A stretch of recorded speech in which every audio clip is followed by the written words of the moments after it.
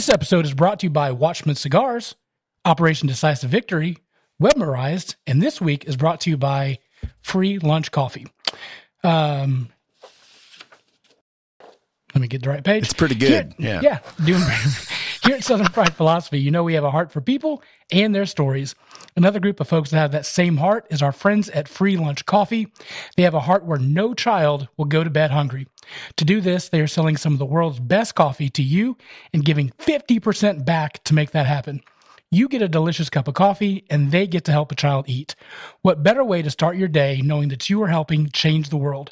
When you buy just one bag of Free Lunch Coffee, you are also providing 10 meals to children in need. Their coffee is specialty grade, certified organic, and fair trade. They offer a 100% money guarantee for 30 days. If you don't absolutely love their coffee, they will give you a full refund and you get to keep the coffee. Free Lunch Coffee is offering a 10% discount to the loyal listeners of this podcast. Use coupon code SouthernFried at checkout. Check out at freelunchcoffee.com.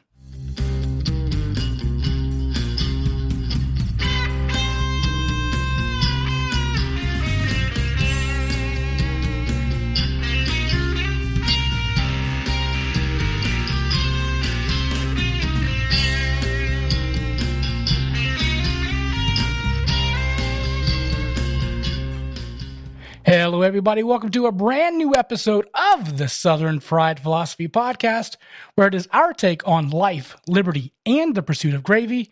And you, the listener, are invited to come on the front porch, grab a beverage, and set a spell.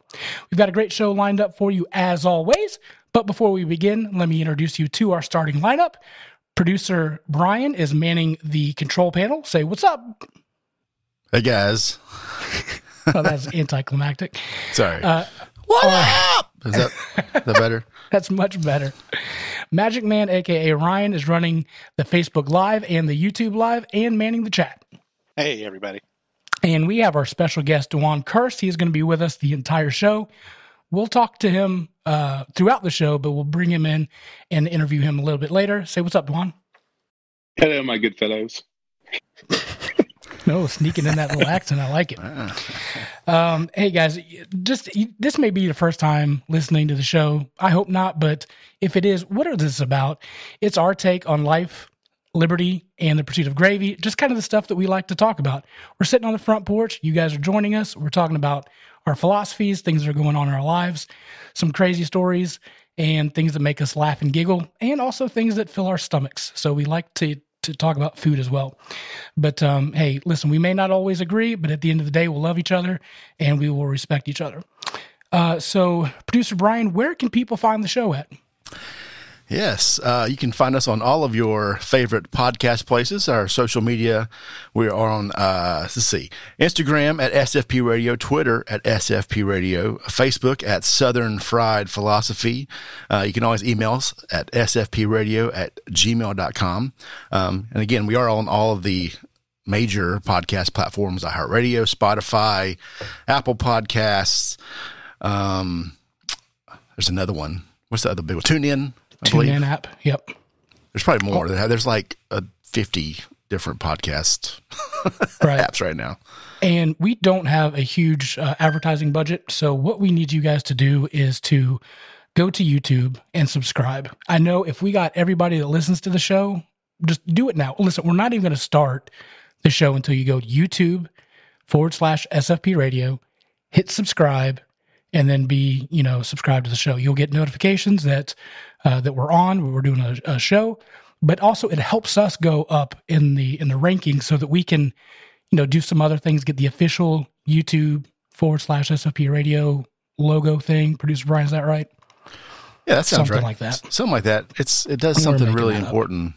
You're not a real YouTuber until you get 100. I think at least 100. So yeah. I know for a fact that there's 100 people that listen to the show. So just go now, subscribe. That's all we need you to do. Yeah, also, we need you to tell people about the show. So that would be maybe helpful as well. If you get us that number, we can actually put some content on there, like make some things. That would be fantastic. Idea. Bourbon reviews. It's motivation for us to do more things. That's what I. Oh yeah, we're not going to do nothing until you subscribe. Right. We're going to do the rest of the show until you subscribe. So, speaking of, if you want to be a show sponsor, we've got plenty of room now. So if you would like to be a sponsor, just email us at sfpradio@gmail.com and we'll promote your business and we'll love you. And, we'll give you a fun little logo at the beginning and all that fun stuff. So speaking of sponsors, by the way, Producer Brian, you got your free lunch coffee this past week. Yes, How did you like it? Well, I opened it, I think yesterday afternoon. Because I had sampled yours. Right. And I got a different product, I think, than you did. We got a bad batch. And I told Vin, hey, we got a bad batch. And he immediately said, we're sorry. Let me send you a new one. And you got the good stuff. Yeah. And I got mine today. Holy crap, that stuff is good. Way different experience. Way different. The second time around. It was a different coffee. color in the bag. I think you had a hole in your bag or something. Got some air in there. Because it was something happened. It was the wrong color for good coffee, Right. So I was shocked. I was like, and I wasn't, on the review, I was like, it's good coffee. It's better than Waffle House. But this stuff is legit. It's really, really good. So this is way better than Waffle House. And I absolutely. know what that means. Yeah. Yeah. So do yourself a favor and ourselves a favor and 10 kids a favor and order a bag. Right. Use promo code Southern Fried. Next week, we'll have Peggy No Stevens. She's the first female bourbon master taster, the author of, get this, I love this, the title of this book, Which Fork Do I Use with My Bourbon? Oh, that sounds fancy, right? I don't have any forks. There's no doing fork. It wrong.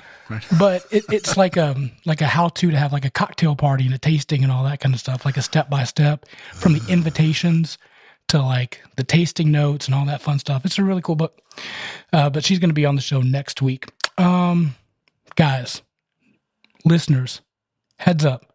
We still need you. North Dakota, Alaska, and Vermont. We are coast to coast. We literally go from California to North Carolina, but we're missing those 3 states. So if you know anybody in North Dakota, Alaska, or Vermont, please tag them and make them listen to the show. We just want to fill in the little thing. So that'd be nice. I'm going to ask you like I ask you guys every week. How you be doing? I'm going to go to you, Ryan, Magic Man. Sorry, I wasn't sure you want to start off with. I'm doing just fine. Doing great. Yeah. Have a good week this week. A little bit better. It's this week's been a challenge, but making it. So I'm not going to complain. Dewan, how you doing, man? I am actually doing great. I have a very simple perspective in life. Every day I wake up is a good day. And that's good. That's perspective there. And that changes everything. Like the way you think about when you get started, right? Yeah. I usually do, like, before I get out of bed, like a self-evaluation. What part of my body did I hurt when I went to go to sleep when I slept last my night? Sleep. Yeah. Did I, like, pull a hammy? Did, pull my back? What did I do? I'm getting old. Producer Brian, what about you? Oh, I'm good. I think I'm doing better than I was last week. I'm noticing my old man sounds a little less. Apparently today, in Charlotte anyway, was the 100th day of school. And I think they miscounted because it feels like the 1,000th day of school. Like, sure. Since August. It's like every day we're still doing this. It's not over yet. This whole pandemic thing has changed our perception of time. Like it's end of January 2021 and it still feels like August 2020 or something. Right? It's not over yet, right? So what's the deal now officially on school? What's going on there? Are the kids back in school? They keep changing their mind. The governor keeps pushing things back and the school board's making changes. Like, I don't know. They're still like Charlotte is still offering remote and in person. I think you said like your Concord went full. I think real so. School. Yeah. Right? I think they're back to in person. They're just like, screw it. Send them all back. Right. I mean, right. That's nuts. Yeah. Wow. Yeah. How you been doing? Well, speaking of nuts. Uh-oh. So I had to go get a physical to relicense for foster care. It's kind of a rule. Every time you got to get a relicense, got to get a physical. So I had a new doctor that I had to try out. And, we're running all the tests. She's new. to me, not new to the thing, but new to me. So we're kind of getting to know each other. Do what? Not new to medicine, right? Not new to medicine, just new to me. So we're trying to get to know each other. She... Oh, sorry. I'm hitting buttons some romantic well, probably need that. I meant to hit this one. What are you doing on the cereal, buddy? Said you're getting to know each other. Is this the wrong song for that? No, this is probably right. Okay. All right, just checking. So I had to do some tests and get stuff done. And you go back and forth like, oh, get your test, get your blood work, then come back in, you do the follow-up, whatnot. We're getting to know each other a little bit better and, yucking it up and whatnot, having a good time. And then she asked me the question like, hey, everything else looking good, like feeling good. How's your pee? And I was like, as a matter of fact that you bring that up, I'm getting older. Producer Ryan, you talked about how you felt like you were getting older, making old man, so it sounds. Mm-hmm. And so I said, to be honest with you, I feel like I do like a start. I get done and I go back to bed in the middle of the night and I got to go again. She's like, oh, is it? And then she started asking me 40 questions on, tell me more about that. All right. So, did that. She gets a blank piece of paper, flips it upside down and said, well, here's the deal. Here's what's happening. You've got at some point, for some reason, your prostate is pushing down on your urinary tract. And there's a couple of reasons for that. One, could just be slightly enlarged. Could be swollen. No big deal. That happens. Could be diet, fixed it with diet, whatnot. Two, you could have nodes on it, and that's pushing it down, and that's something to be cause for concern. Or three, prostate cancer. Whoa, what? It's like, uh-oh. The C word just got thrown out. I ain't having that. And part of it is because I've been really sensitive because one of our friends of the show, he struggled with kidney stones. And I'm like, I do not want kidney stones. Nope. And she brought that up too. Like, it could be a kidney stone. Ooh, I did not want that. No thanks. So then she asked the uncomfortable question, do you trust me? What do you say to that? I'm like, I trust you, but... I was like, well, tell me what's going on. She goes, I've looked at your file. You're 43 years old, and you've never had a DRE. I said, ma'am, I'm 43 years old. I've listened to a lot of Dr. Dre. Right. I don't know what you're talking about. Right. Are you familiar with the term DRE, by the way? Anybody? Raise your... Anybody? I'm with you. I'm with, the good doctor. You're very close, by the way. I'm going to handle this with kid gloves as best I can. It is a... Did they use a glove? Yes, sir. It is the digital rectal exam. Digital? Oh, digital. I've had the analog, not the digital. Ooh. And that's my point. That's right. Are you doing a probe? Like, what's going on? Is there some way that you could do it without the finger? And then she's like, no, smarty pants, the digit. Digit. Oh. Digital rectal exam. You guys are getting at that age. Show of hands, how many have gone through that yet? Well, I see a long time ago for a different reason. And I'm older than y'all too. Yeah, I've been there. Yeah. Hit the by mistake dinner first. So the terror comes in my mind like, oh my gosh, like she's going to put her finger up my butt.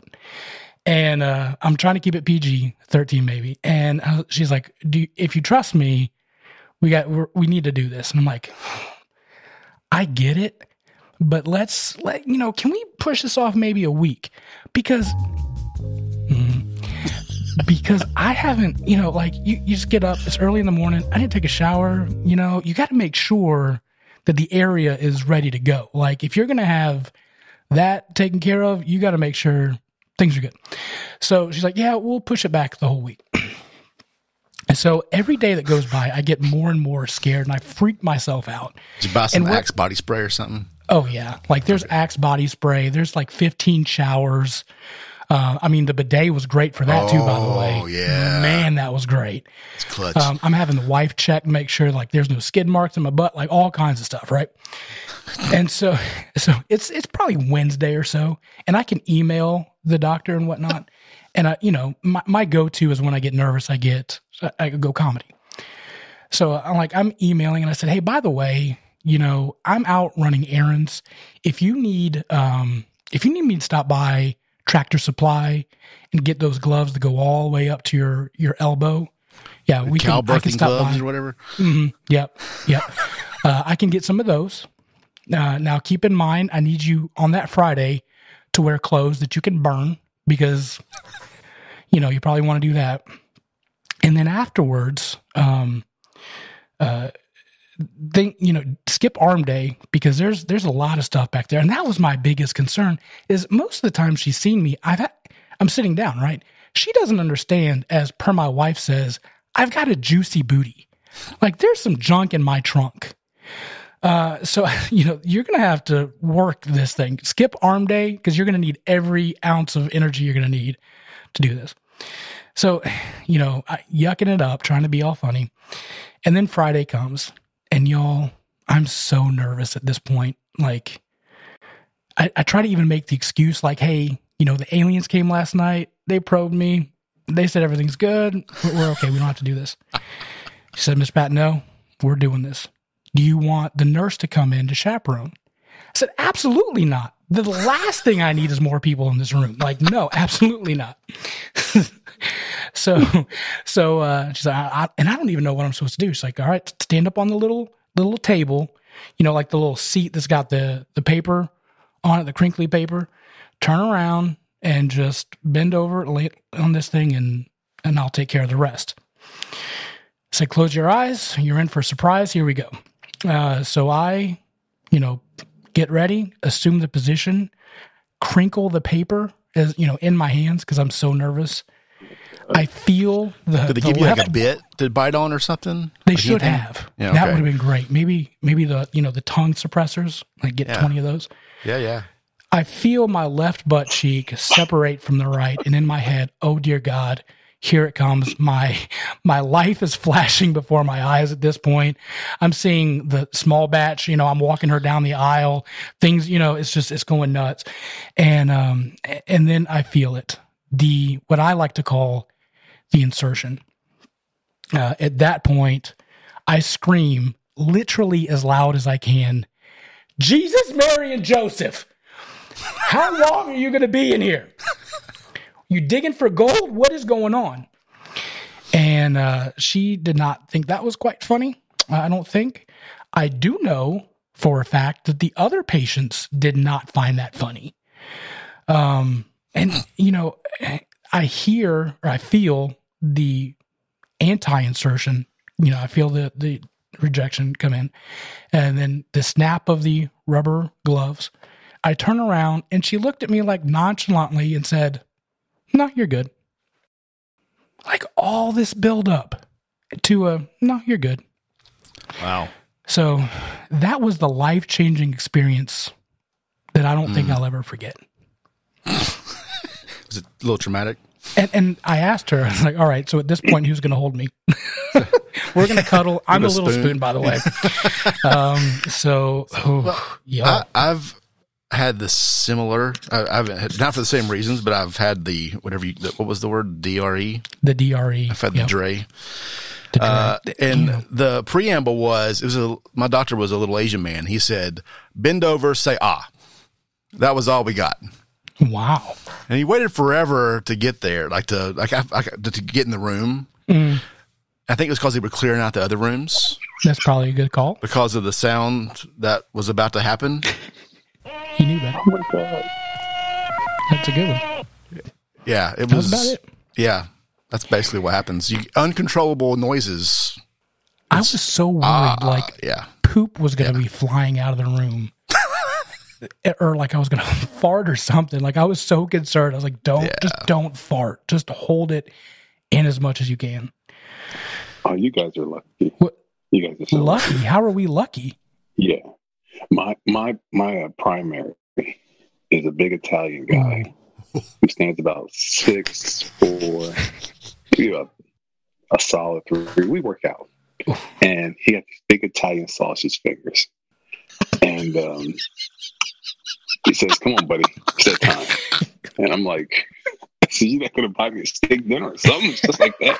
And he's like, "Come on, bend your knees, come on." And he's trying to get me to relax. And his version of trying to get me to relax is he's slapping my cheeks.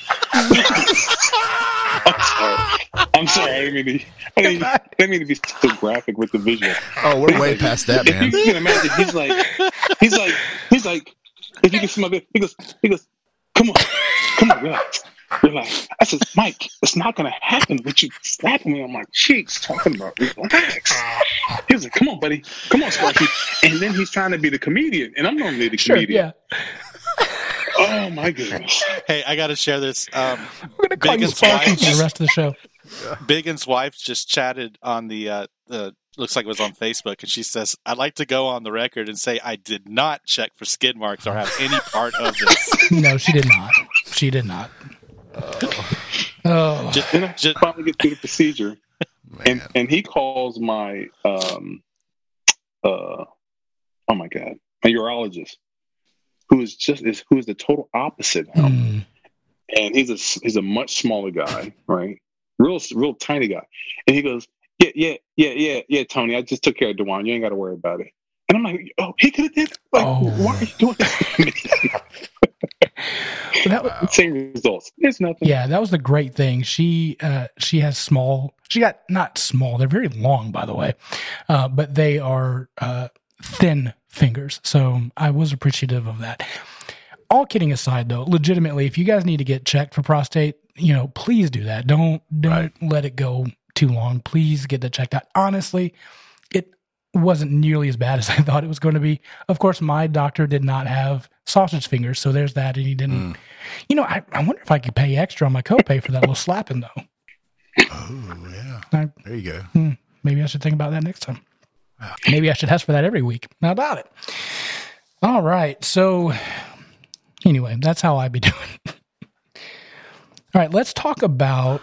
I'm waiting for the segue. What's the segue? The segue. The other thing that really chaps my is this Robinhood thing. I know... I'm sure you guys have talked or seen it, at least on the news. Basically, Robinhood and a lot of other apps did not allow users to buy stocks of GameStop and AMC. And to reverse, to give you a better description of what's happening on, basically, there was a short sell of GameStop and AMC that was happening, which would basically make hedge funds make a lot of money. And they do this all the time. Like, there's no big deal. Like, they'll buy a stock and then they'll sell it low and get money and get profits back on that. But people have had enough of the hedge funds making a lot of money. So what some Redditors did was say, hey, look, there's a short sell coming up where the hedge funds have got to pay back the GameStop, like hundreds of thousands, I don't know how many shares, but a lot of shares of GameStop, and right now it's trending at $20. If we can all band together and drive the price up, it's going to make Wall Street have to pay, or these hedge funds pay a lot of money. And they decided, hey, let's do this. So you guys have seen it on the news. It went from like $20 all the way up to $455. Well, what that means for these hedge funds is they thought that they were going to buy it lower than $20, but now they've got to pay $455, and that's going to bankrupt a lot of them. So it was a big kind of like screw you to Wall Street from the common people. Well, it was going. Yeah. Are you guys following? Does that make sense so far? Yeah, that was a good explanation. I had no idea why it was a big deal. So. Yeah, I'm following it. So what really made people mad was Robinhood and a lot of other apps where people buy stocks said you can't buy any more of GameStop. You can sell it, but you can't buy it. And what that does is it drives the price of that stock down. And in doing so, it makes it cheaper for those hedge funds to buy those stocks. Instead of paying the $455, they're paying a considerable less for that. And it ended up being like, I think today it closed around $230. And so instead of paying $455 for a stock, they can pay $230 because these apps wouldn't let the common people buy the stock. So there's an outrage of that, and people are really, really upset. And now, from what I saw, the last thing I heard, and I've been tuned into this all day, is like the SEC is getting involved. There's going to be like federal investigation on all this stuff. And it's just really frustrating to show you how much that Wall Street is rigged. Even when the common man just tries to buy stocks, they're not able to do it. And what Robinhood and all these other apps said was, we're here to protect you. We think that you're making a bad decision buying all these stocks because it's going to come crashing down and people are putting in a lot of money, and we want to protect you so that you don't lose money, which is horse crap. It's at the end of the day, they're protecting the hedge fund managers and Wall Street and these companies that loan Wall Street and hedge funds money. So it's a big thing. It really, really ticks me off. But after hours, there's some other apps that are allowing you to buy it. And so now it's starting to go back up. And hopefully tomorrow, when everything is kind of cleared, those stocks will go up and allow the people to kind of give it to Wall Street a little bit. Maybe have a DRE to Wall Street. How about that? There we go. Hey, there's your title for the show too. That's a good one. Yeah, well, but hey, Alan Shaler says that Robinhood said that they would open it back up tomorrow in a limited way as far as those stocks. And I did see that on the news this evening before this recording as well. Okay. So it'll be interesting to see what happens. Yeah. Sure. The thing is, no one was going to be buying GameStop before this. Like, this isn't nobody would have done it. No one who's a smart quote investor is going that direction because it's a failing company. Yeah, and that's so I get that there's got to be some protection here for the system a little bit. I read a Tom Clancy book that actually covered this a little bit, so I feel like I know what I'm talking about. Ooh, come on, expert! And it's basically the plot of this was some people basically rigged some software because a lot of it's run digitally, like it's all like algorithms and they basically were able to fool the system into making a bunch of trades that normally wouldn't happen, and like basically crashed the market. It was a foreign attack. It was a Tom Clancy book, but I forget the name of the book. It's really good. Yeah. But the State Department or, the government had to step in and like fix Wall Street because it was going to bankrupt everybody. So yeah, there's sticking it, but there's this, if it shows a weakness in the system, it could be exploited by foreign governments even, so. Well, I mean, but even just watching the news, I saw just a straight up guy on Fox News, an expert, just say, well, the wrong people are making money, and the wrong people was these small time amateur investors. Like, I mean, even from the news perspective, it's, these bad people are trying to buy all the stock and rise it up and really screw up the stock market. People are just trying to make money. Like, there's people that have made like 50 grand and put it down on a house and be able to do things they've never thought that they would be able to do before because they're, trying to play the market and play the odds. And for a good time, if you would have gotten out at $455 a share, you would have made some money, some legit money.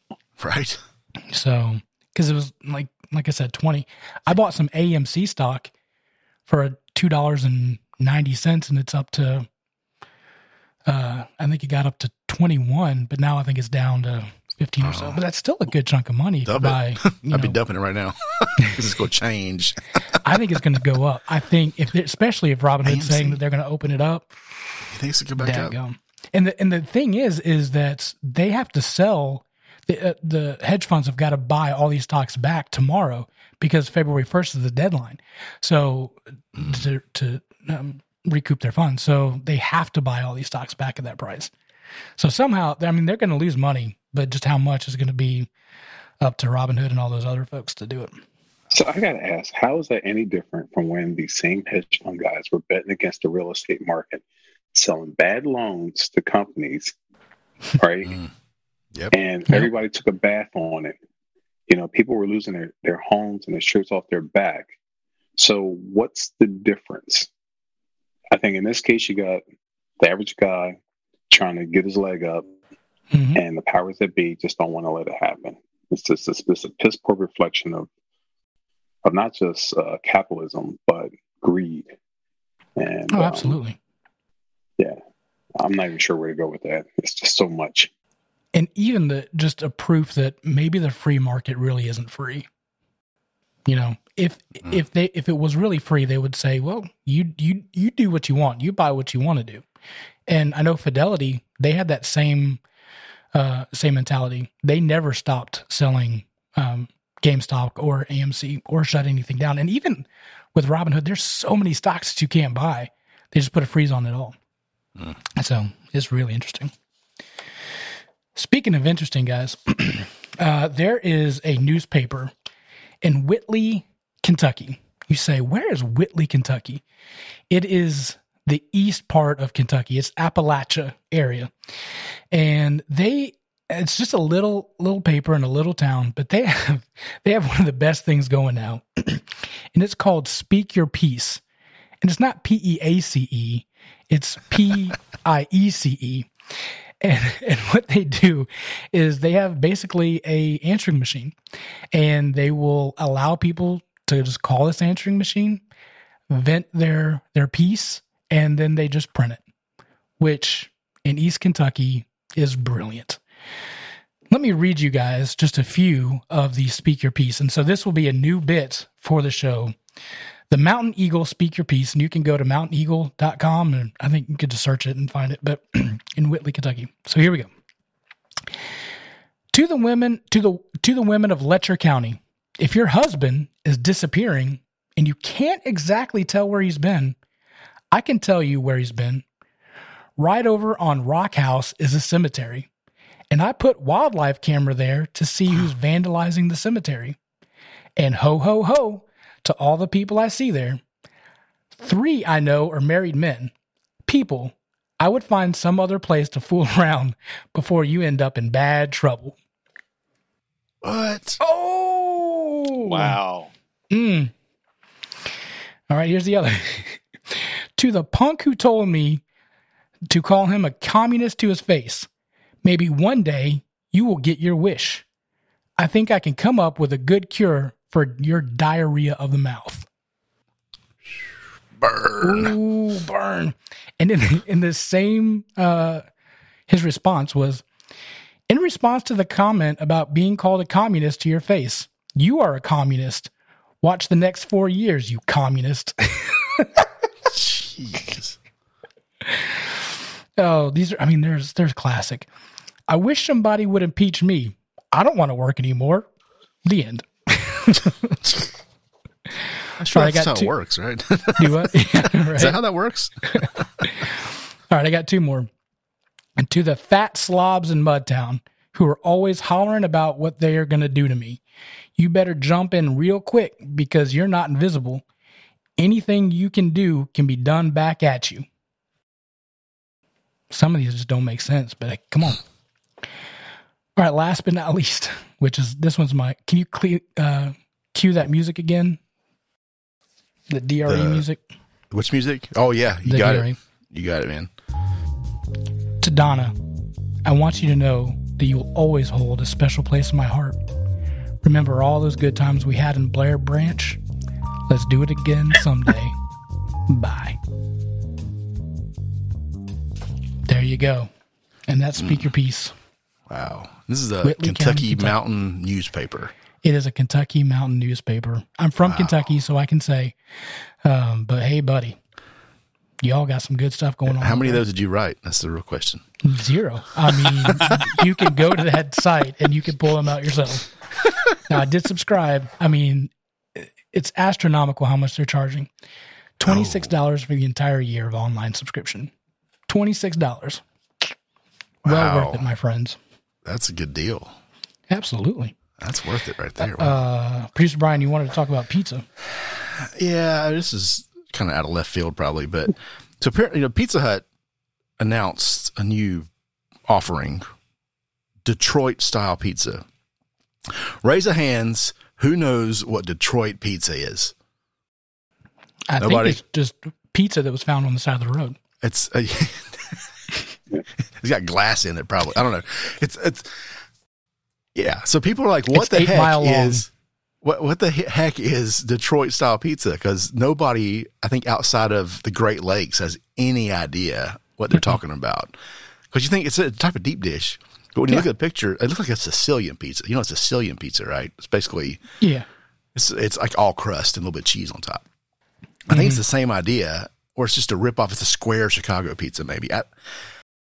Makes no sense. I was just curious if anyone, or if anyone in the chat even knows what the heck a Detroit style pizza is that hasn't already seen a commercial. You know, I think it's just a square Chicago pizza, maybe. Yeah. When I lived in St. Louis, we had Emo's Pizza, and it was just a square, or it was a circle, but it was cut into squares. But it had this different type of cheese on it. But it was the best pizza growing up, and I don't remember what the kind of cheese it is, but it was. You've talked about, I think. It's so good. Actually, I'm going to real quick see what this is all about. Would anybody get the Detroit style pizza? I feel like you're going to get shot if you get that. Yeah, this headline I just found says, Pizza Hut launches Detroit style pizza, and America says, huh? They're just making stuff up. All I can think of is maybe it's like the football team where it just Peter runs and never really accomplish anything. I don't know. It's just a square deep dish pizza. That's all I can. You lose a tooth and a pothole on that pizza.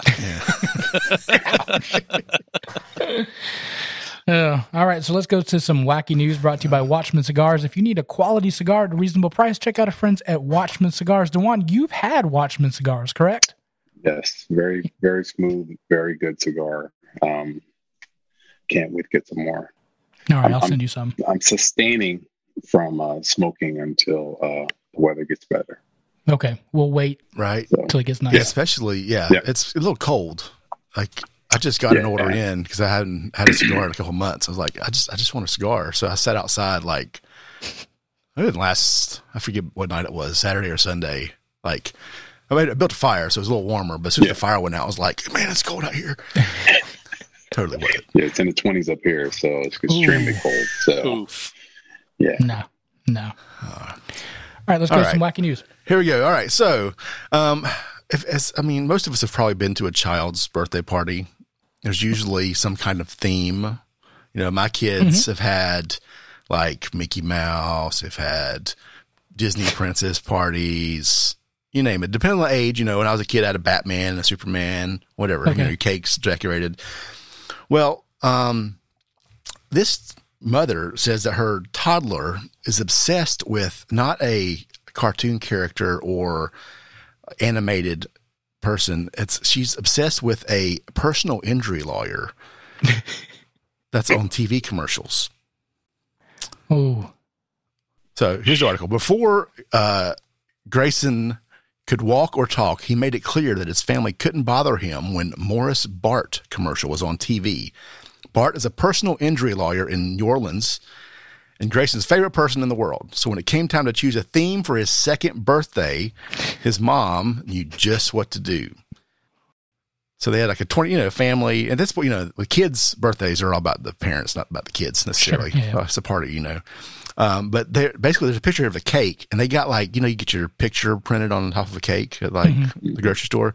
This lawyer's face is on this kid's birthday cake. There's a cutout and framed pictures here. Oh my goodness. Of a personal injury lawyer. I think they even played commercials on the TiVo or something for the entertainment. We always would do the music from the show during the party just because it's fun. So they've got, the commercial playing on repeat in the background. Why does he like him so much, you think? I don't know. Maybe it's his real dad. Who knows? It's the hammer. Yeah. Oh man. What's the best child's birthday party you had? I remember I had the McDonald's one, but I was disappointed because Ronald McDonald never showed up. But then I realized I'm scared of clowns, so that's probably a good thing. So, did you guys ever have it at McDonald's? I did it at Chuck E. Cheese. Ooh, oh yeah. Back in the day. Yeah. Dude, those little animatronic things, they freaked me out too. Oh, okay. Yeah, like Showbiz Pizza. Like who got bought by I did Chuck E. with Chuck E. Cheese. Cheese, yeah. About Yeah, well, we had Godfather's Showbiz Pizza. here in Charlotte. It was Yeah. the same thing. Yeah. The best birthday party I ever had, kid birthday party I had, when I found out it wasn't my kid, and I just it was rough because that little guy was ugly. He fell out the ugly tree and hit every branch on the way down. Did you get a card in the Big mail? Mama told me. She said, "That ain't your baby." Lord, I'm sorry. Did you get a was card the that says 80s. "Congratulations, you're not the father"? It was the late '80s. Yeah, sure. Cocaine. Wow. I'm sorry. This is a conservative show. I'm sorry. No, it's fine. We've talked about butts. You're good. There's no we've already fallen off the chains here, so Yeah, we're the good. rails. Well, that was just humor. Actually, we was so poor growing up. I think the best party we had was my mom took us down to KFC to lick other people's fingers. It was just like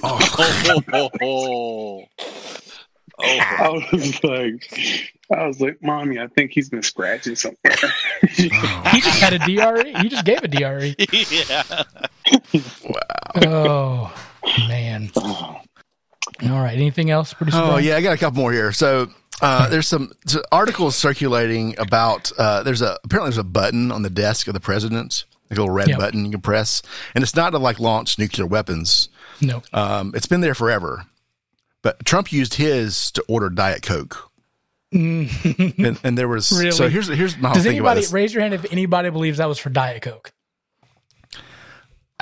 No, it was for a hooker. Maybe it was or maybe it was with Bacardi in it. I don't know. They say it might have been opened already. I don't know. Anyway, here's what's getting me. The news, like political news, has gotten so boring this week that this is what we're talking about. So there was the White House had to release a statement because apparently there was a picture circulating and the button was gone. So the White House had to release a statement saying, no, the button is still there. It's just not being used for Diet Coke. What do you think it's being used for? I'm going to go out on a limb and say Viagra. Geritol. That's possible. Yep. This is the news, people. Let's be clear, though. Would you rather be speculating on what's the red button for, or our president calling Kim Jong-un Rocket Man? Right. Well, sure. This is back to normal. We have boring. We have a boring president, people. Right. It's going to be great. It's been great. Yeah. So that's the news this week. But speaking of Coke, the worst thing, not the Coke, not DeJuan's Coke. The worst thing in the morning, don't you hate? By the way, The what? DeJuan's Coke. Yeah, Chapo almost got pardoned, but that's another story. The one thing I hate about waking up every day, you get up and you have to, go through the process of making coffee just so you can pour it in your morning soda, right? Your Don't you free hate lunch that? coffee. Yeah, your free lunch coffee, you got to pour it, you got to make it so you can put it in your morning soda, right? Anyone else do that? Put coffee in your soda? No. No. Well, America is just now catching on, but Coke is releasing its Coca-Cola with coffee.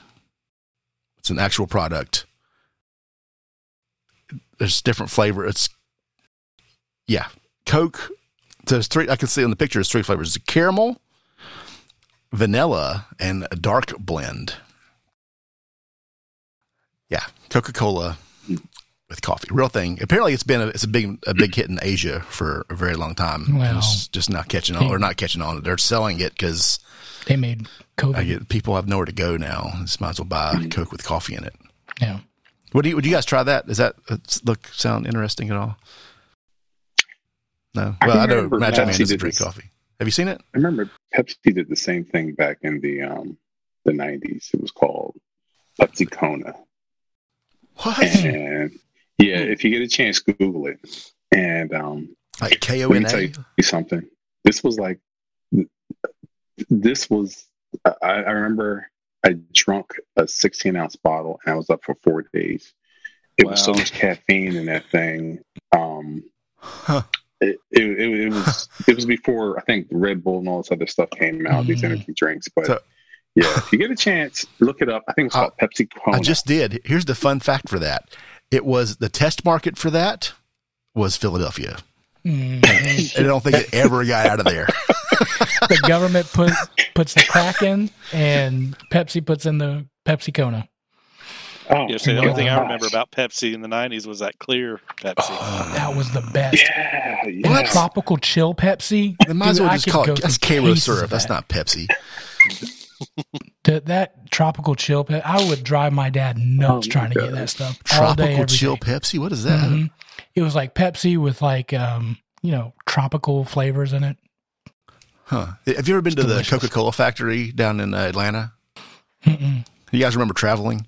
Well, back in the day. When I was a kid, you go down to take a tour of the Coke plant, or it's the tourist version, and they've got like 100 different taps from all over the world.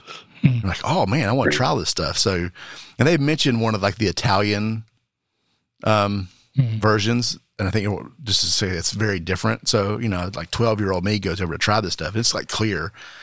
It is the nastiest thing I've ever had. It's just like, the point is different tastes around the world. Sure. Everyone likes things a little different, but it's so what's weird. good is that Mexican Coke, and then the throwback Pepsi, where they use that real sugar instead of the high fructose corn syrup. That's pretty good. I was thinking something completely different with Mexican Coke.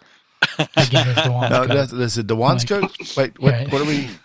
All right. No, sorry. We're going to brand it. Be careful. I don't want the cartels coming after me. The one, what are you doing? Guys, you're cutting into our business. Diablo Moyo. Ay, dos míos. All right, folks, that's the wacky news.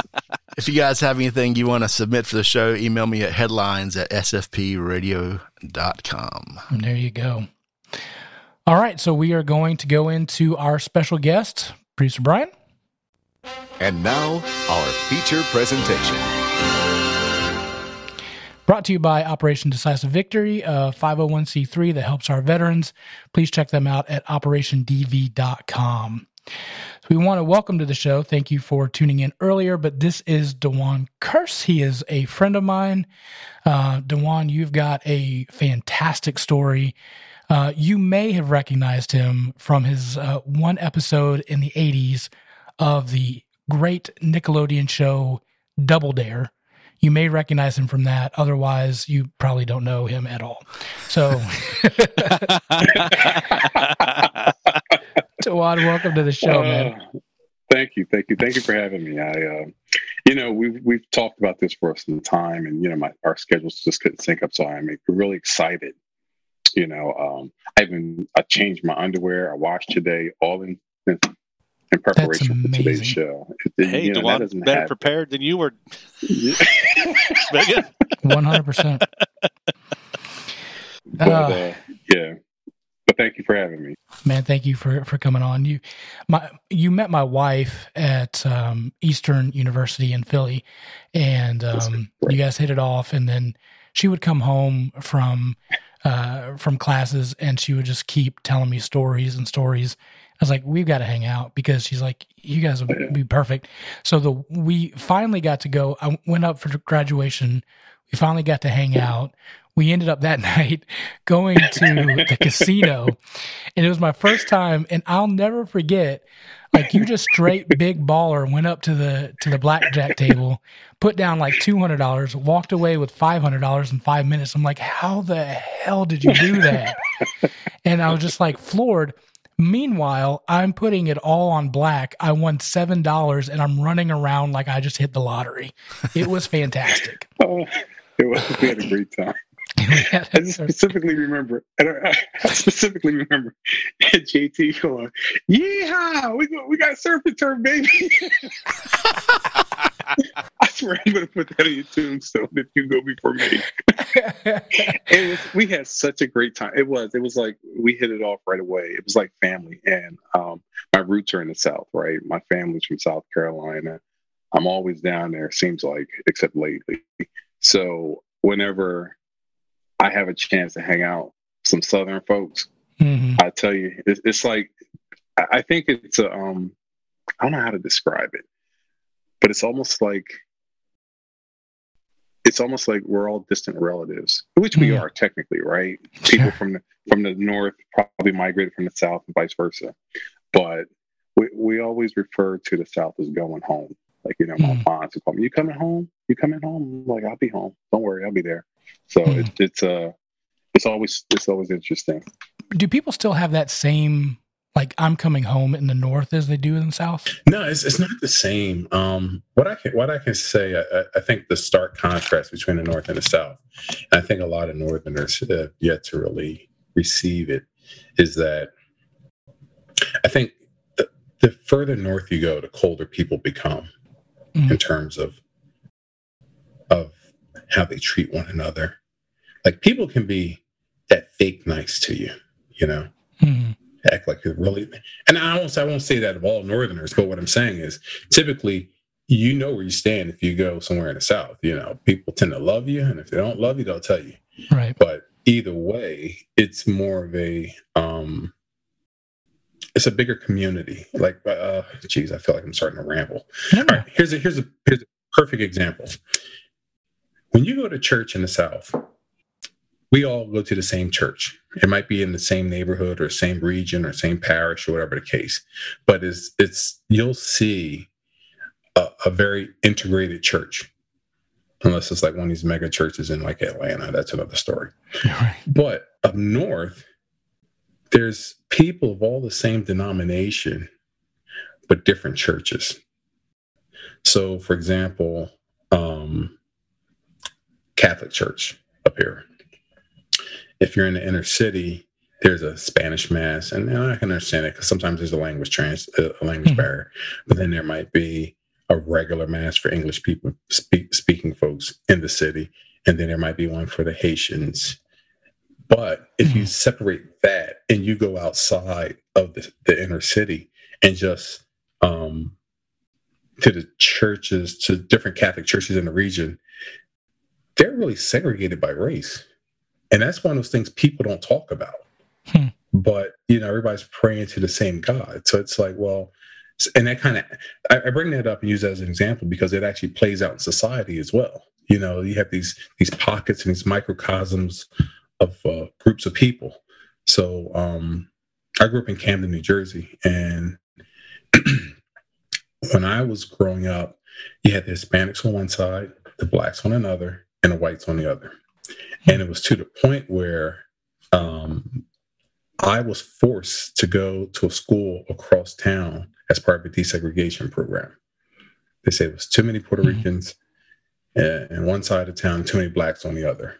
And it's different. It's very different from the South, and which is kind of weird because when you think about the history of the South and segregation and Jim Crow and all that other stuff, you think like, oh wow, Jesus Christ! Like, but it's very similar, but it's different to this day, which is kind of weird. It's a lot. Yeah, but we see that in the churches in the South. Like, there's the black church and there's the white church and there's the Hispanic service. But we even break it down further. There's the old style worship and then the contemporary service. Because we don't like the new songs. You got the 9 and the 10:30. They're a little different. 9 and 10:30. One's got drums. Yeah, don't play that. It's got to be organ. We're all organ here, all organ all the time. But I mean, we see that, but I think the difference is, and I don't know the North, but I know in the South, like at least for me and where I grew up, is there was respect for the black church and there was respect for the white church, and oftentimes at the church I went to, we would commingle with each other, so we would have services together, and we would. And to be honest, like I didn't like that service because that was the one that took like 9 hours. I'm like, I need to get to lunch at 12 There's o'clock. a potluck afterwards, right? Like every week. There was a potluck on those, yeah. And that would stay for that. But I would have to eat prior to the church service to make it through the potluck because that was a long service. You'd like an intermission potluck. Mm-hmm. I know the feeling. I remember God, my mother was a Sunday school teacher, and I used to be like, "Mom, we've been in church all day." I'd be like, "Mom, I just want to go to hell. Can we go home?" Needless to say, I got beat for that. Sure, clearly. I do want to talk. I mean, we'll just be honest and open. And I think one thing that I love about our show is we're transparent. We are who we are, and we love each other, and you know, we're like that. But you grew up in Camden, and it was in the subsidized housing, right? Tell us about that, because we're a bunch of three white guys. We don't know. Well, it's interesting we talk about that, right? So I grew up. I'd say the 80s and early 90s was like, you know, there's life before you really realize what was happening in life. So I'd say you start becoming conscious of your surroundings, like maybe 8, 9-ish, you know. And when I think about when I was 8, 9, that's like 1982, 83, maybe. So by the time I was 10, which was 84, cocaine and crack started moving in. And we grew up in a row house. Actually, our neighborhoods were nice, and it wasn't like you see today, where it was like you didn't know you were poor unless, you know, you went somewhere where rich people were. You know what I mean? It was just like we didn't have, and that just was normal, right? So my mom didn't have a car. We lived downtown. There are all the major transportation, so we didn't need a car. And all the shopping was there. And it was like, in hindsight, it was actually a pretty good place to be. But once I think the drug culture and epidemic happened, everything changed dramatically. Unlike places like Chicago and LA and maybe even Detroit, we didn't have gang culture. Like, you didn't have Crips and Bloods and Gangster Disciples and Vice Lords and all that other stuff. But what happened was, like most urban areas, those drug sets were formed out of neighborhood kids that were introduced to making a lot of money really fast. So by the time I think I was maybe 12 or 12, you know, at the time I was 12, a lot of my friends were knee deep in selling drugs, and they were making at 12 years old probably $2,500 a week easily. Wow.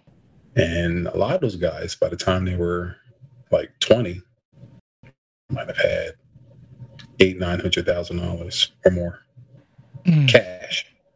And now we start evolving into the community that is, into the impact of that, the need to retain territory and all that other stuff.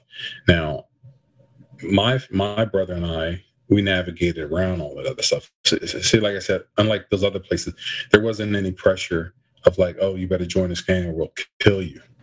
But the big issue was the temptation. The temptation was always there. Now, I was fortunate enough where I got a job washing dishes after school for a guy who played for the Eagles. His name was Kenny Jackson. As a matter of fact, I had lunch with his ex-wife today, and we were talking about how I avoided a lot of that stuff. And she asked me, she says, "Well, what do you think was the main contributor?" And I told her, I said, "Well, looking back, I would have to say I was introduced to diversity at an early age." And I think that diversity spawned something inside of me to seek more diversity, meaning diverse in my thinking, who I hang out with, different cultures, whatever the case. Because, you know, in my neighborhood, it was all black. We had sprinkles of Hispanics, but not a lot, right? And then there was the white side of town where, you know, we didn't go because we just didn't go. And it wasn't because it was like this kind of societal beef or anything. It was just that most of the businesses and things that we went to were kind of right there where we were. And, you know, we didn't have, like I said, we didn't have a car. So, you know, but anyway, so as I got older and being introduced to diversity early age, then I started branching out into talking to Asian kids at school and hanging out more Hispanics and then my Italian friends. I started hanging out with them. To which case, like my one friend, she says, "Well, you know, you're really Italian with a dark tan." I'm like, "Oh, shut up," you know, because I don't refer to spaghetti sauce. You know, most of the times refer to it as gravy, and so you know, some of those things, some of those minor things I picked up along the way that kind of helped me, I guess. I don't want to say assimilate, but kind of break into other groups to hang out with. So when I went to the mall or when I hung out after work, I hang out with anybody. I had a diversity in music, and I think music brings a lot of people together. Mm-hmm. So I was introduced to like Guns N' Roses and Metallica, and Led Zeppelin, and groups like Extreme and REM. And you don't realize growing up in an urban environment because everything is like R&B. And then I grew up in a time when rap started coming about. So my parents' generation, they definitely wasn't listening to that. So, you know, I had a very well-rounded palette of music, and that takes you into different circles. So, you know, once you're able to hold conversations about, you know, things that people assume you might not know about, and then you kind of break that ice and start talking about, oh yeah, well, you know, I think the best gravy is made by, you know, Prego if it's going to be store-bought versus ragu. And what? That stuff tastes like trash. So yeah, and it's those icebreakers that kind of break down the barriers that people may have apprehension about. Yeah. So I was very fortunate in that aspect because I kind of, once that door was open for me, I just kept going through other doors. Like, okay, well, this is how the Vietnamese friends, this is what they do, and this is how they refer to talk about certain things. Like, try stuff like balut. If you don't know what balut is, look it up. BALUT. And yeah,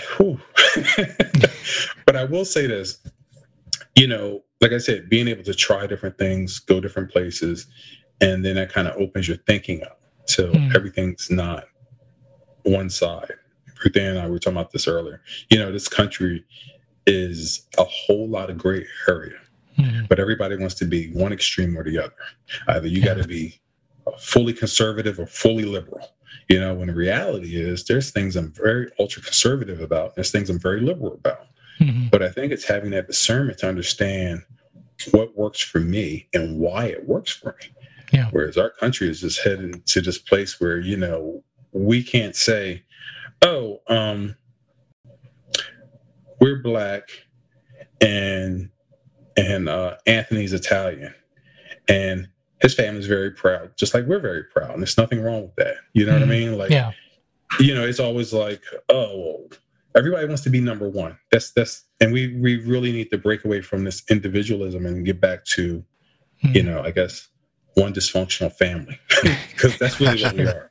Yeah, it's interesting. I was having a conversation with a friend of mine, and like, I'm a Kentucky fan and he's a North Carolina fan, but like if we just come to the point of saying, hey, we really just are passionate about basketball. We both really like it. And we root for our team, but overall just the sport in itself is awesome.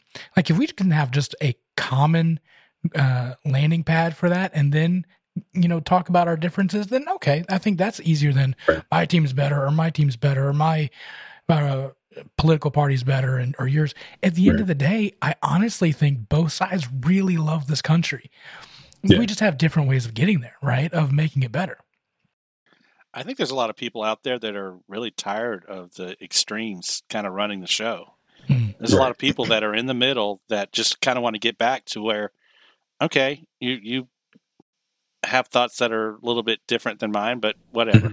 Let's go have a beer or let's go have a coffee or whatever. I think there's a lot of people that are really tired of the divisiveness that our country has happened. I think that's due to a lot of censorship and political correctness, right? If we rewind the arts and entertainment, say 30, 40 years. Do you remember, you might be a little younger than me, but come on, there was a show called All in the Family with Carol O'Connor. I remember that. Archie Bunker. Yep. Yeah, I've heard of that. Now, if you look at some of the topics and language, And you know what I mean? Between that and the Richard Pryor show and the Jeffersons, I mean, it was like a free fall. But, Yeah. you know, people felt empowered to kind of speak their mind, while ultimately you kind of knew the core of your neighbor, if you will. Like, let me put it this way. You know, I might not like something somebody say, right? Or maybe I don't like my neighbor because he cuts his grass 7:00 in the morning every Saturday, and it gets on my nerves, right? Right. But that doesn't mean if he was in a car accident, I'm going to drive past him and leave him on the ground. Right. And that's what when I talk about the core of a man, that's what I'm talking about. Now it's like between these. I'm trying to use my words carefully because I don't want to sound divisive, but some of these groups, whether it be LGBTQ, whether it be BLM, whether it be the left, the right, whatever, they want everybody in this mindset of, oh, you've offended me, and everything is so offensive. Now, granted, I think there has to be some decorum on how we engage one another. Right. But you know, with my white friends, and we're really close. I feel like, and I always tell them, I'm like, you know, you should be able to say what's on your mind and not tiptoe around it. Like one of my buddies, he always say, you know, Dwan, I saw this African American guy, and I'm like, whoa, you mean a black guy? You know, like, are we really at that point now where, you know? And I told him, I said, see, I think that's where he felt like he don't want to kind of, you know, tread on me, if you will. And I'm like, well, hold on, Jonathan, we're friends. Like, I know you. You know what I mean? Like, you don't feel like you need to tiptoe. Come at me with something if something's on your mind, and we'll talk about it. And even if we argue about it, by the time we leave, it's not going to be a situation where I'm like, I hate this guy. I'm going to kill him tomorrow. You know, and that's where our country's at. It's like you can't say anything to anybody without folks getting too far offended. But it's different times too. You know, it's like I think it's a generational thing where a lot of younger people are a lot more conscious of how. And I think that might go back to the whole bullying thing. I don't know. I might get off on tangents. Yeah, I think that there's some legitimacy to that. I think that it's kind of a both and as well, right? Like we have to be sensitive of other people's thoughts and feelings and where they're at. But at the other hand, there is the truth of, you know, you are black. I mean, we're white. Like we understand that it's okay, you know. And I mean, there are those facts that are just they are what they are. Yeah. But that's no excuse to be like, oh well, I don't. All blacks are whatever. All whites are, you know, this. So, we have to be sensitive of that. And that's a great segue though, because we are shaped by our life experiences. Absolutely. And you can't discount what somebody's been through because they're going to internalize it. I recently found out a friend of mine, his wife was attacked, right, years ago. She was telling us, and it kind of and you know, and I had to ask her because you know she was telling the story about you know when some guy tried to attack her, you know, in a parking garage, whatever, and she told the story without going into details about the race of the man. So I asked her point blank. I says, "Well, was it a black guy?" And she said, "Yeah, it was." And then I told her, I says, "Now, how did that make you feel for a while?" Because I know how I would feel. You know what I mean? Like, even if you took the racial component out of it, and she was attacked by a white guy, she still would feel some way about being attacked. However, I think when you start talking about stereotypes, when we talk about what the media portrays, when you start talking about a lot of these things, whether you be black, Latino, whatever stereotype is being jammed down everybody's throat via the media, it's going to resonate with people who's had similar experiences, and they're going to internalize that. Now, I think the hard part for everybody to do, because we're really talking about post-traumatic stress disorder from a societal level. We have to be able to say, okay, you know what? I know this happened. It's like with the police. Yeah, I've been profiled. I've been I've been attacked by the police. One time, a trooper put his pistol in my mouth and told me to kill me. What? But I also have to realize that's not every police officer. Right. But that trauma, right? That trauma you have to unpack. So when we start talking about things like how we deal with each other in society, people need to realize, this country has a lot of trauma. And until we start having the conversations about, okay, well, you know what, this is how we're going to try to get forward this. Maybe and I'm talking about from an individual, not so much a society, but, you know, that person that's attacked, do they need counseling? Do they need that reaffirmation that, hey, you know what, this is a crazy one-off situation. This isn't everybody. And how do you reaffirm that without constantly reaffirming that? Because now that sometimes does damage indirectly as well. How do you think we bring healing to the country as a society, racially? Pay me. An AMC stock. Yes. Add a little GameStop to that too. No. All seriousness, I think it's one of those things where there have to be a change in the system itself, right? So we'll use police brutality as an example, because I think that's the biggest thing with a lot of minorities, right? There's a couple components here. First and foremost, I think there needs to be light shed on all police brutality, not just police brutality against minorities, because statistically speaking, whites suffer from more police brutality than minorities. Think about that. Logically, I didn't know that. Wow. Yeah. If you look at just the base numbers, right? If blacks make up, we'll say on the high end, 13-14% of this country. It's 18% in terms of population. The 2019 census, I think. So statistically speaking, we can't possibly be the majority of brutality. You go to places like Utah and Kansas and Arkansas, you'd be surprised. Especially, there's more brutality in rural America than there may be in urban America. And suburban America, they just don't see none of that for the most part. Because no, I'm serious. Because of the zip code. There's been plenty of times, and we're in a well-to-do area. You know, cops will get behind me, run my tag, and just back off. And it has everything to do with my zip code. It has nothing to do with me, because my windows are tinted, my music is loud, and I'm just speeding down the highway. Right. But statistically speaking, there's that, but then there's the portrayal, and I think what it is it may be unjustly in the black community or in the minority community, because I can't just say blacks. I think it depends on the region too. So, but when we start talking about healing, the best way to do is you have to start changing that system. There has to be accountability and transparency. I think that's really the key to it all. But fundamentally, if we're talking about how do we get everybody on the same page, it's not going to happen. Because we could all, let's just be realistic. We could all be beige, right? We all could be the same color in this country, and we still find a way to war. It's man's nature to just be divisive. I mean, it really is.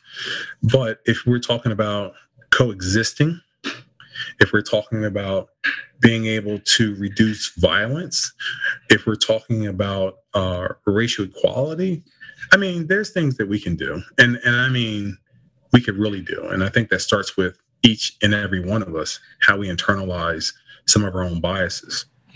Absolutely. Because that's a work in progress. I mean, I'm serious. Like, I remember my one buddy, Chris, I remember when I first started hanging out with him, my black friends were like, yo, who's this guy? Why are you hanging out with him?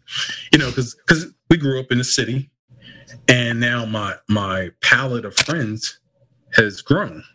But for a lot of people who still remain in the city and they still deal with the same people day to day, they have the apprehension because they don't know what that person's intent may be. And the best way you can overcome that is be like, you know, you need advocates, right? You need people to say, hey, man, like, Chris is a good guy. You know what I mean? And then as they get to know Chris, You know what I mean? And it's like, yeah. So now it's like, hey, is Chris coming? Is Chris coming to the party? Yeah. So I think that same approach of internalizing our own actions and being able to check our own biases in the moment, and even when we're alone or when we're our spouses, because a lot of stuff kind of happens there. And with the children are like sponges. They'll pick up stuff. Yeah. It could be a snide comment here or there, and, you know, anything. So, you know, those biases kind of fester in those children. They grow up. And then when they get to those ages where they get rebellious or whatever the case, I don't know. There's a lot of moving parts to it. A lot. And I think that's key, is there's not one silver bullet that's going to do it, right? I think the key word to understand this is just there's so much nuance.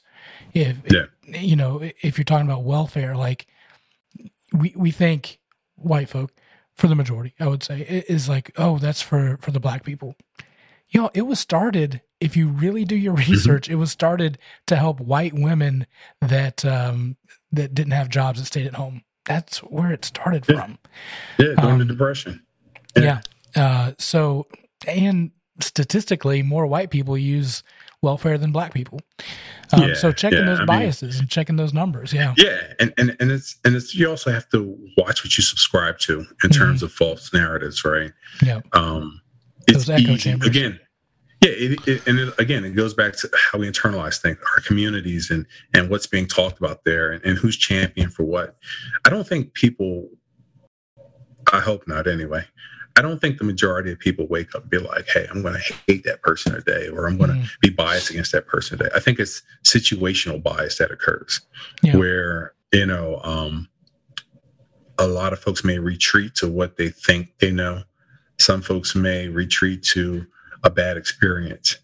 There was a woman, Jesus, I don't know if you guys remember, a few weeks back, the lady in New York accused that kid of that jazz players for stealing her phone. Yeah. And you have to ask yourself, like, okay, so how did you get there? How did you get to that point where you singled that one child out? Yeah. You know, did you say, oh, black guy?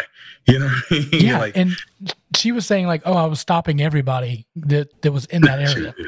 Lady, you were not. Like, you had those preconceived ideas. Yeah. And again, it could be one of those inert things that it's like I don't know.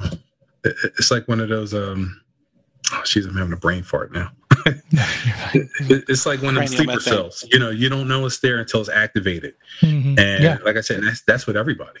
You know, I think there's a difference between racism and prejudices. And I think we all have prejudices, and they get auto-assigned as racism. And there's a serious difference. Like, I've met some truly racist people, and that kind of evil, it's you can't imagine.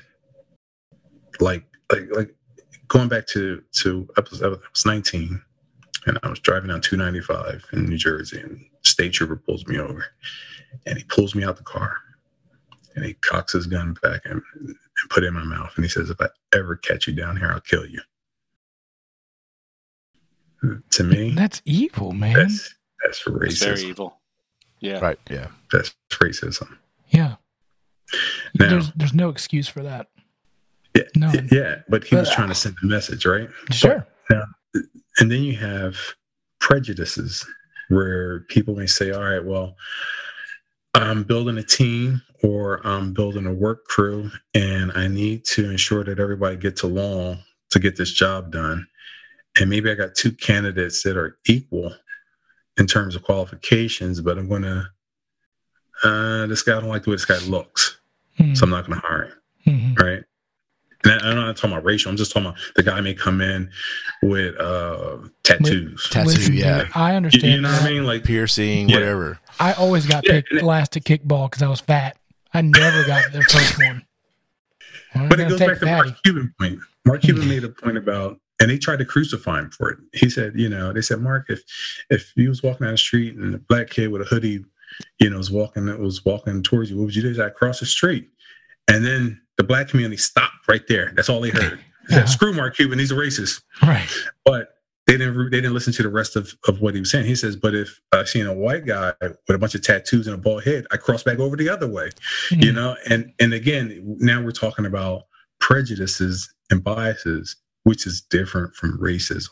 And it's, I think in America, we really need to learn how to separate the two. Right. Because now it's like, if you disagree with something, I say, oh, you must be a racist. Right. Yeah.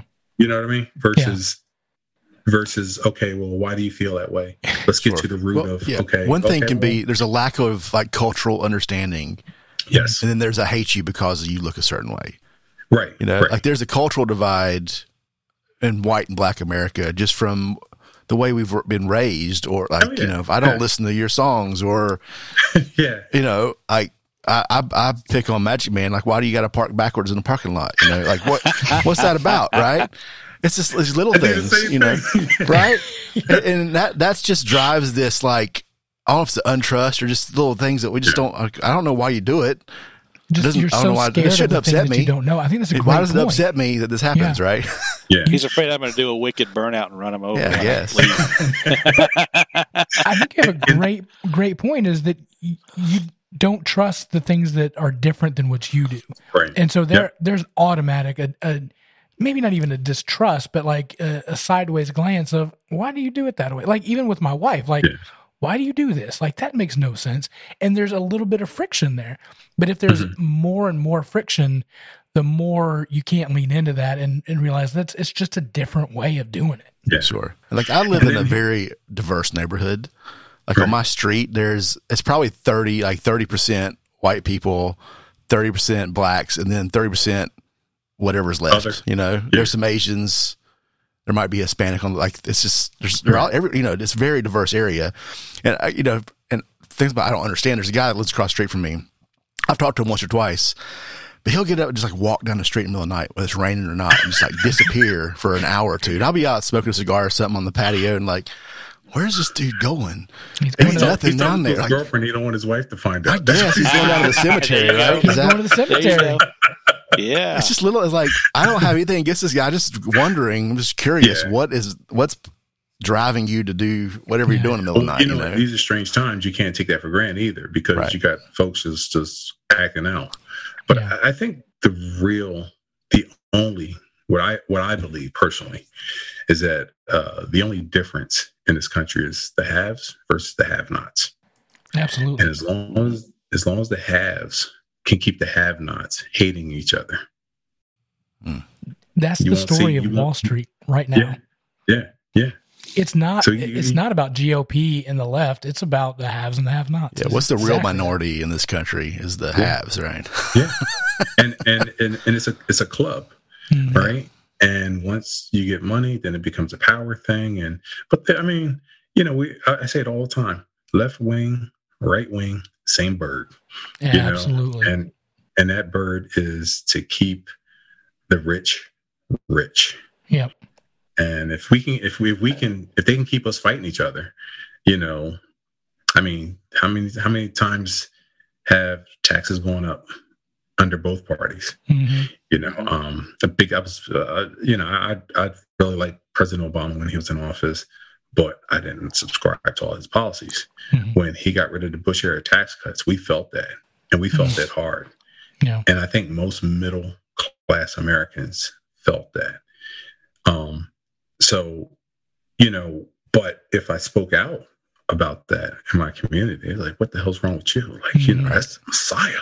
That's our Messiah. I'm like, no, man. Like, he's like every politician is something good and there's something bad. Yeah. And you have to kind of figure out what works for you. To me, it doesn't matter who's in office. And let me just touch on this briefly. Sure. And I was saying this to Ruth Ann earlier. I said, you know, if we look at most urban areas that are Democratic, like I said, I was born in Camden. New Jersey is a blue state historically. Nothing's changed. No matter who's president, no matter who's governor, no matter who's mayor. So if you wanted to blame a Republican president, what does that have to do with when the Democratic was when we had a Democratic president. Mm-hmm. Well, and none of that has to do because we have always had a Democratic governor, with the exception of Christie. And then we've, you know what I mean? And then we've had the city, which has never been Republican. So now I have to look at it from an economic standpoint, be like, okay, so I'm voting blue every year, and what is changing? Mm-hmm. Nothing. Yeah. And trying to get folks to realize that, like, hey, listen, you know, sometimes you just get lip service.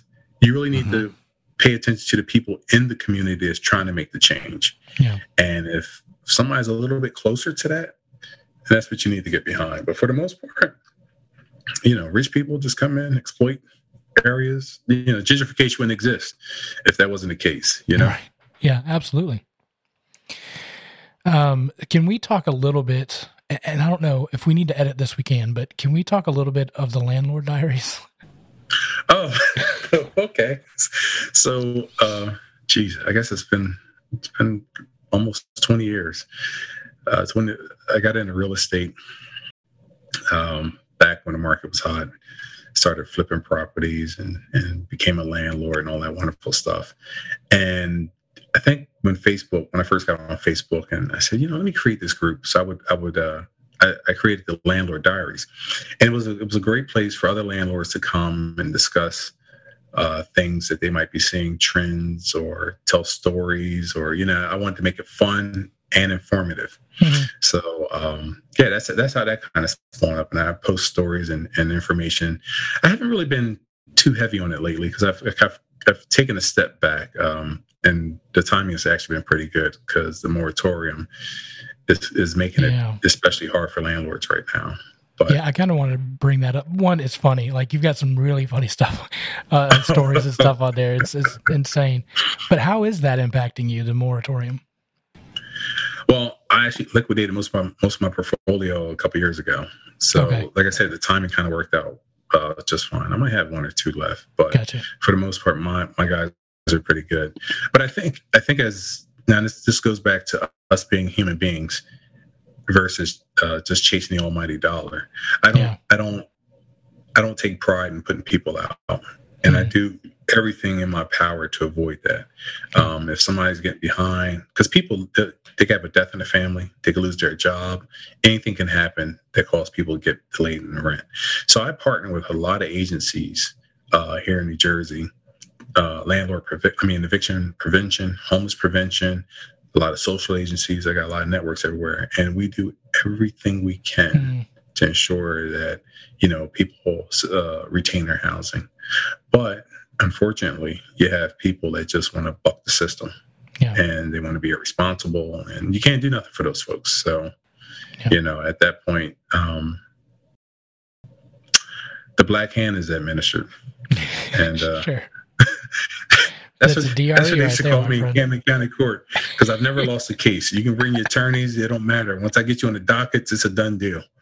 Maybe we can. It was this one.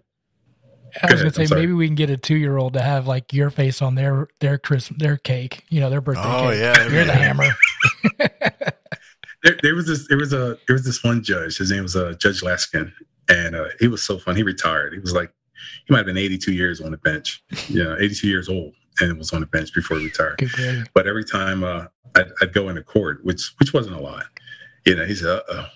He'd be like, "Can you stand up?" Then I'd be like, "Oh, I knew what he was going to do." So I'd stand up. And he was like, "The black hand is in court. And if you have business with this man, I'm going to excuse you early so you can go handle it." And it was fun. It was a lot of fun. Wow. You know, I've had a good run with that. Yeah. What's your last parting advice that you can give, like, to humanity, to maybe the white community, the black community? What do you have to say? Well, we all have feelings. We all want to feel protected. For men, we want to protect our families and be providers. For women, they want to be loved. Our children want to feel safe.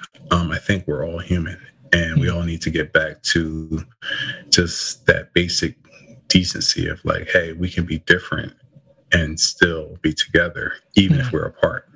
if that makes sense. And if I could summarize anything, it's really just treat folks how you want to be treated all the time. You know what I mean? And that means mentally, when you're not in that person's presence, or you're in that moment where you have to internalize something before you externalize it. And for me, just being married all these years, I've come to learn that, like, I want things always my way around here. But the reality is, I'm in a partnership, right? Yeah. And that's how we are in this country. We're all in a partnership because despite our sordid history, we need each other. Absolutely. I mean, and I'm talking about at a human level. The racial stuff, people, like I said, we all could be the same color and there still would be division somewhere. Yep. You have tribes in Africa that war. You had the Romans fighting the Greeks, right? Yeah. Ain't like the Greeks were Puerto Rican. I mean, think about someone brings you fries when you order onion rings. You're going to get up all about it, right? I mean, straight up. It doesn't matter. I'm a fry guy personally. Yeah. I'm just saying, Me too. Yeah. But you can have it all. You can have it all. And if everybody just remember to just have a drink, eat some good food, and just relax. That's what it comes down to. Just being able to govern yourself in a way that you will want somebody to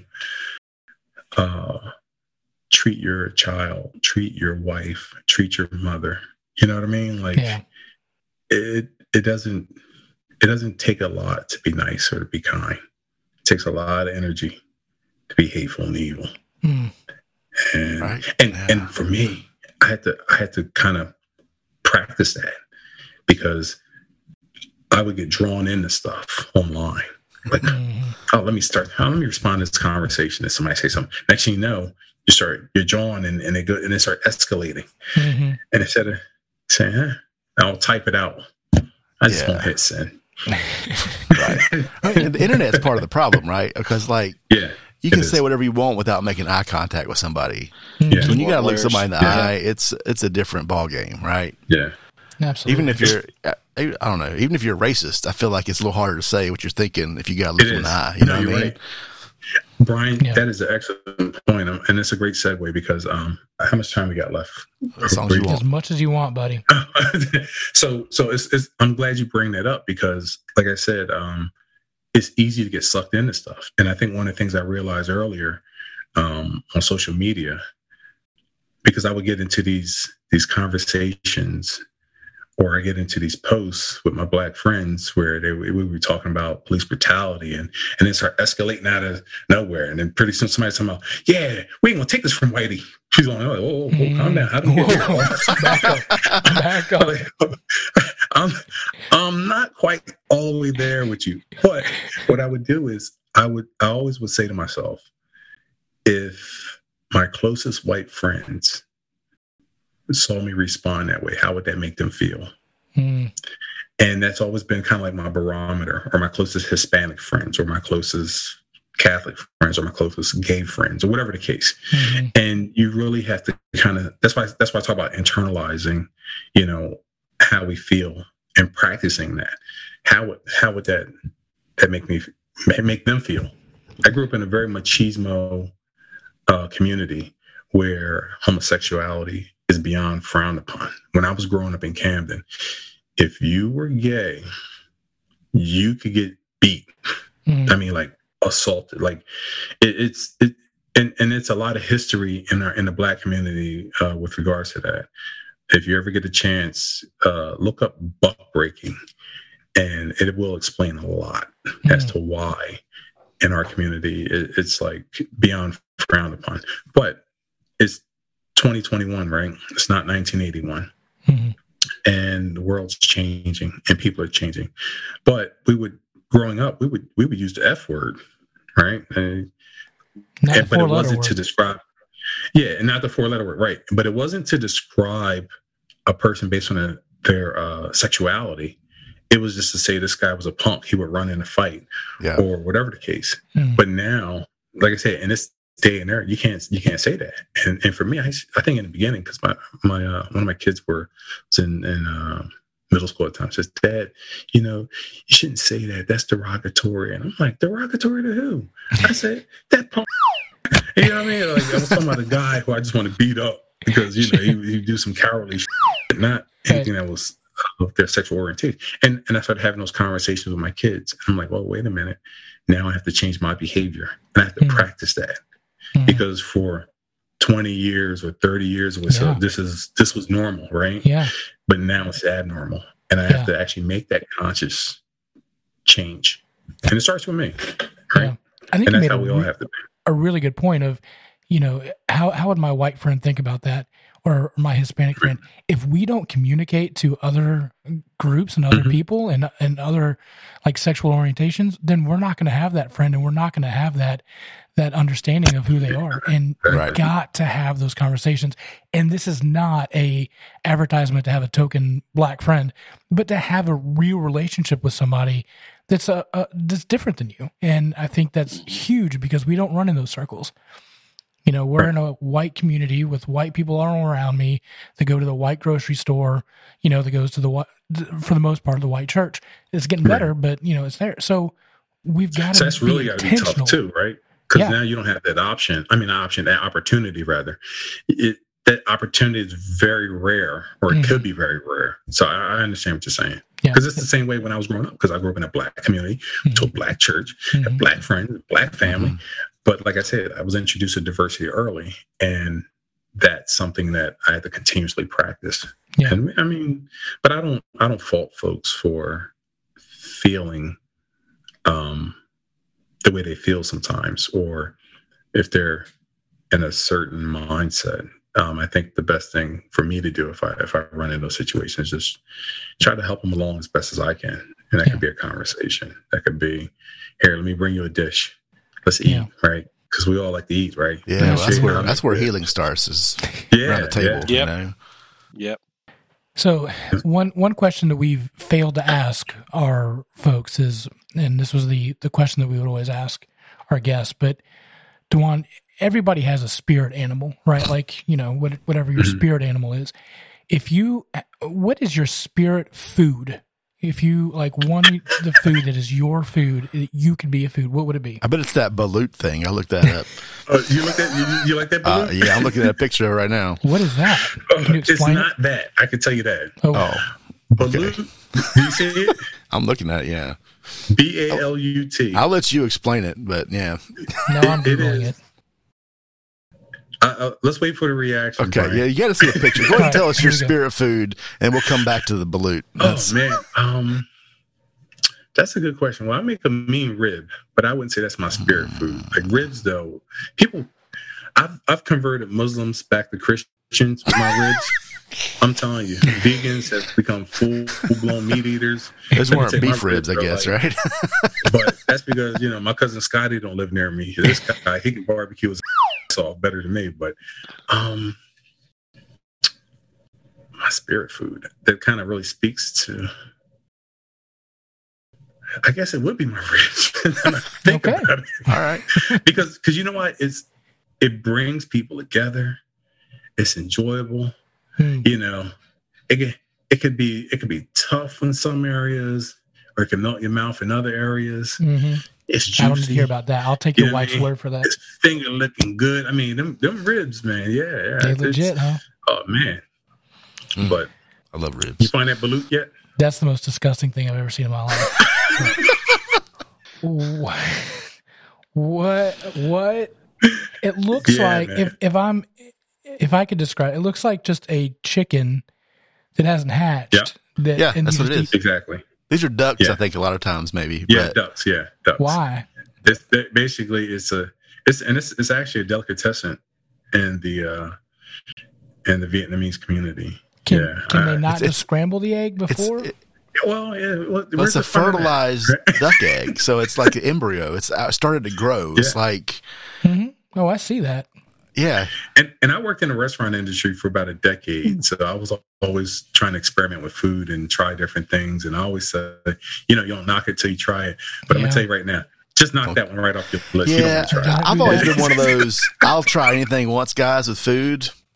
Yeah. Nope. No, I'm gonna This stay away is from that. pushing it for me. And I've had some weird there's stuff, some but stuff that I've been introduced to in different circles. And I try it for the sake of being, a good guest and cordial. But I always say, you don't have to eat it if you don't want to.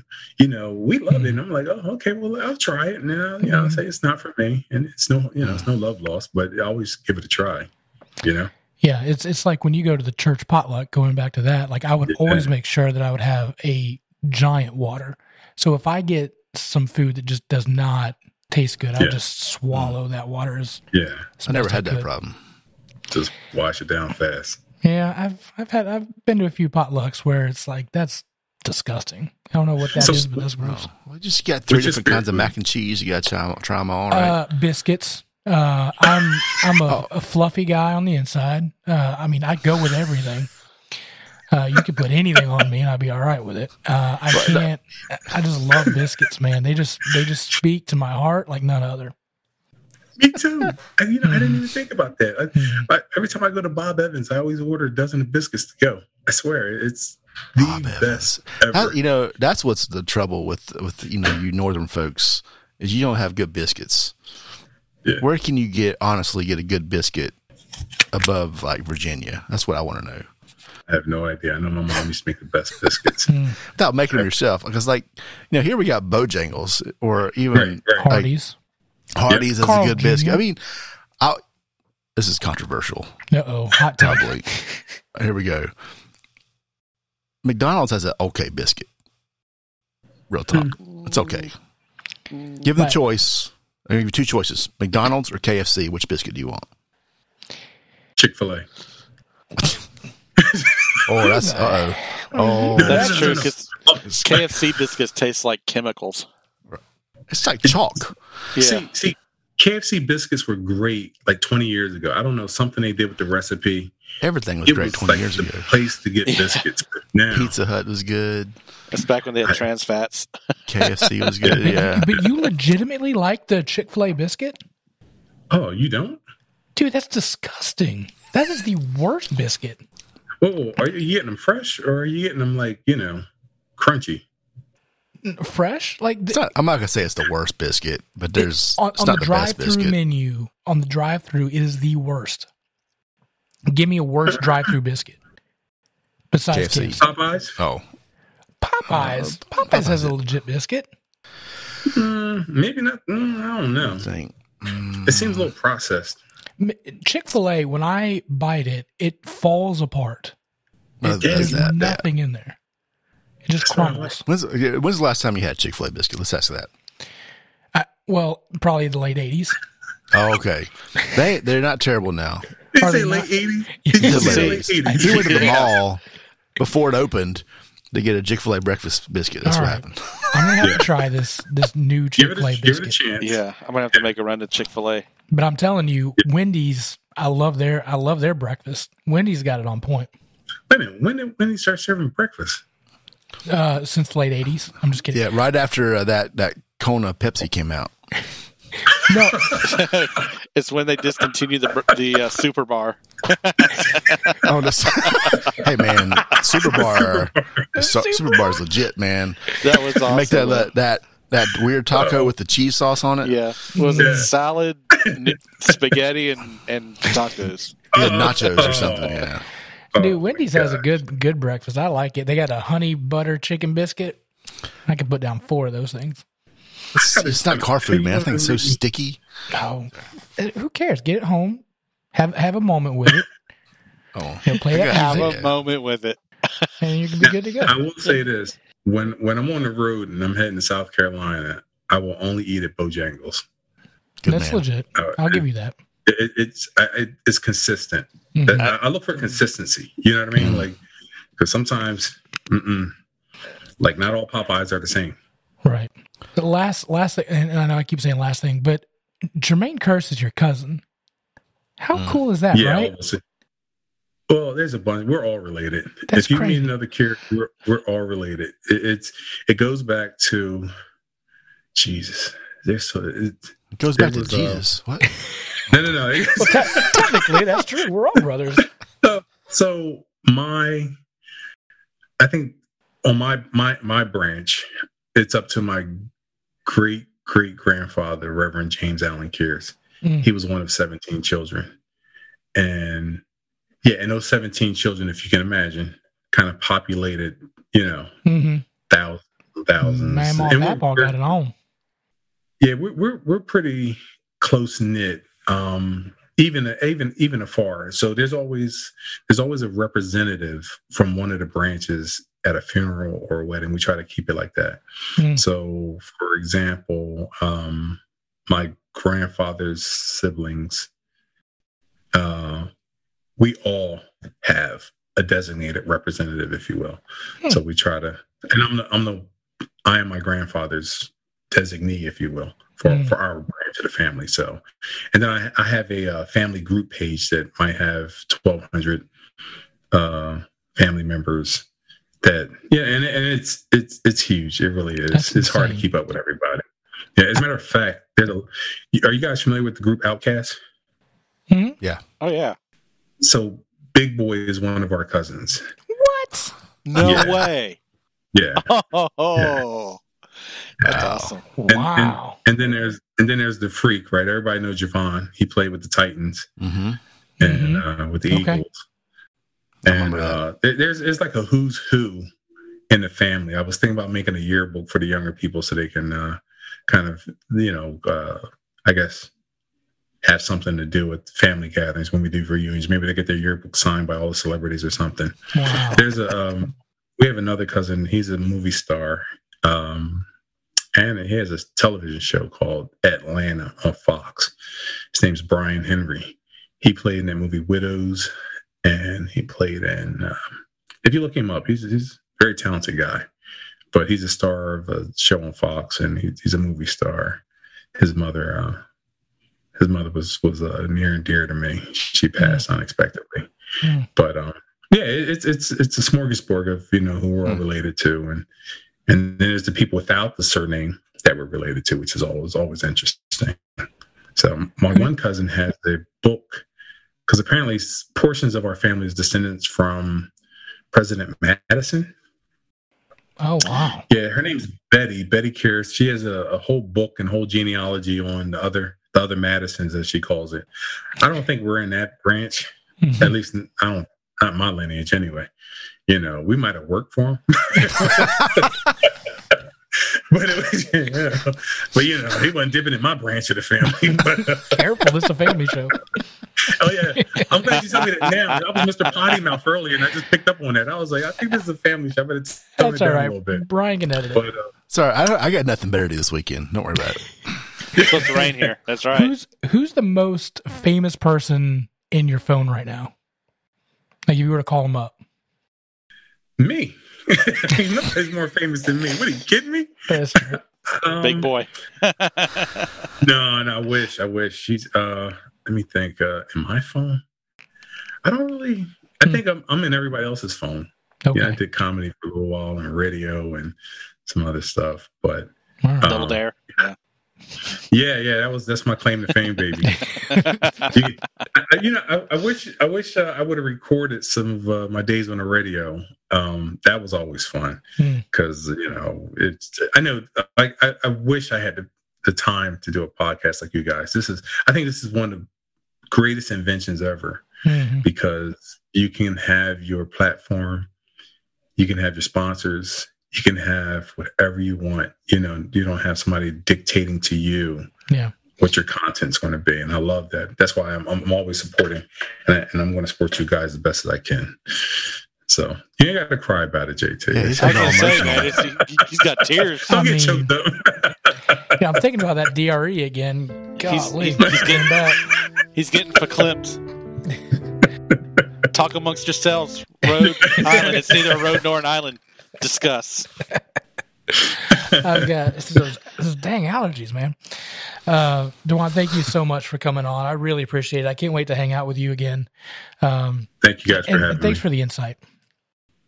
Yeah. And I think, dialogue and, like I said, patience, tolerance, all those people think they're just like, just fun things to say around MLK Day. But no, it's more than that. Like, you really have to practice. And when I say, you have to constantly practice. I used to have serious road rage, driving down the street. I used to drive. I was giving a right F-bomb or something. I'd be like, you black Puerto Rican guy and piece of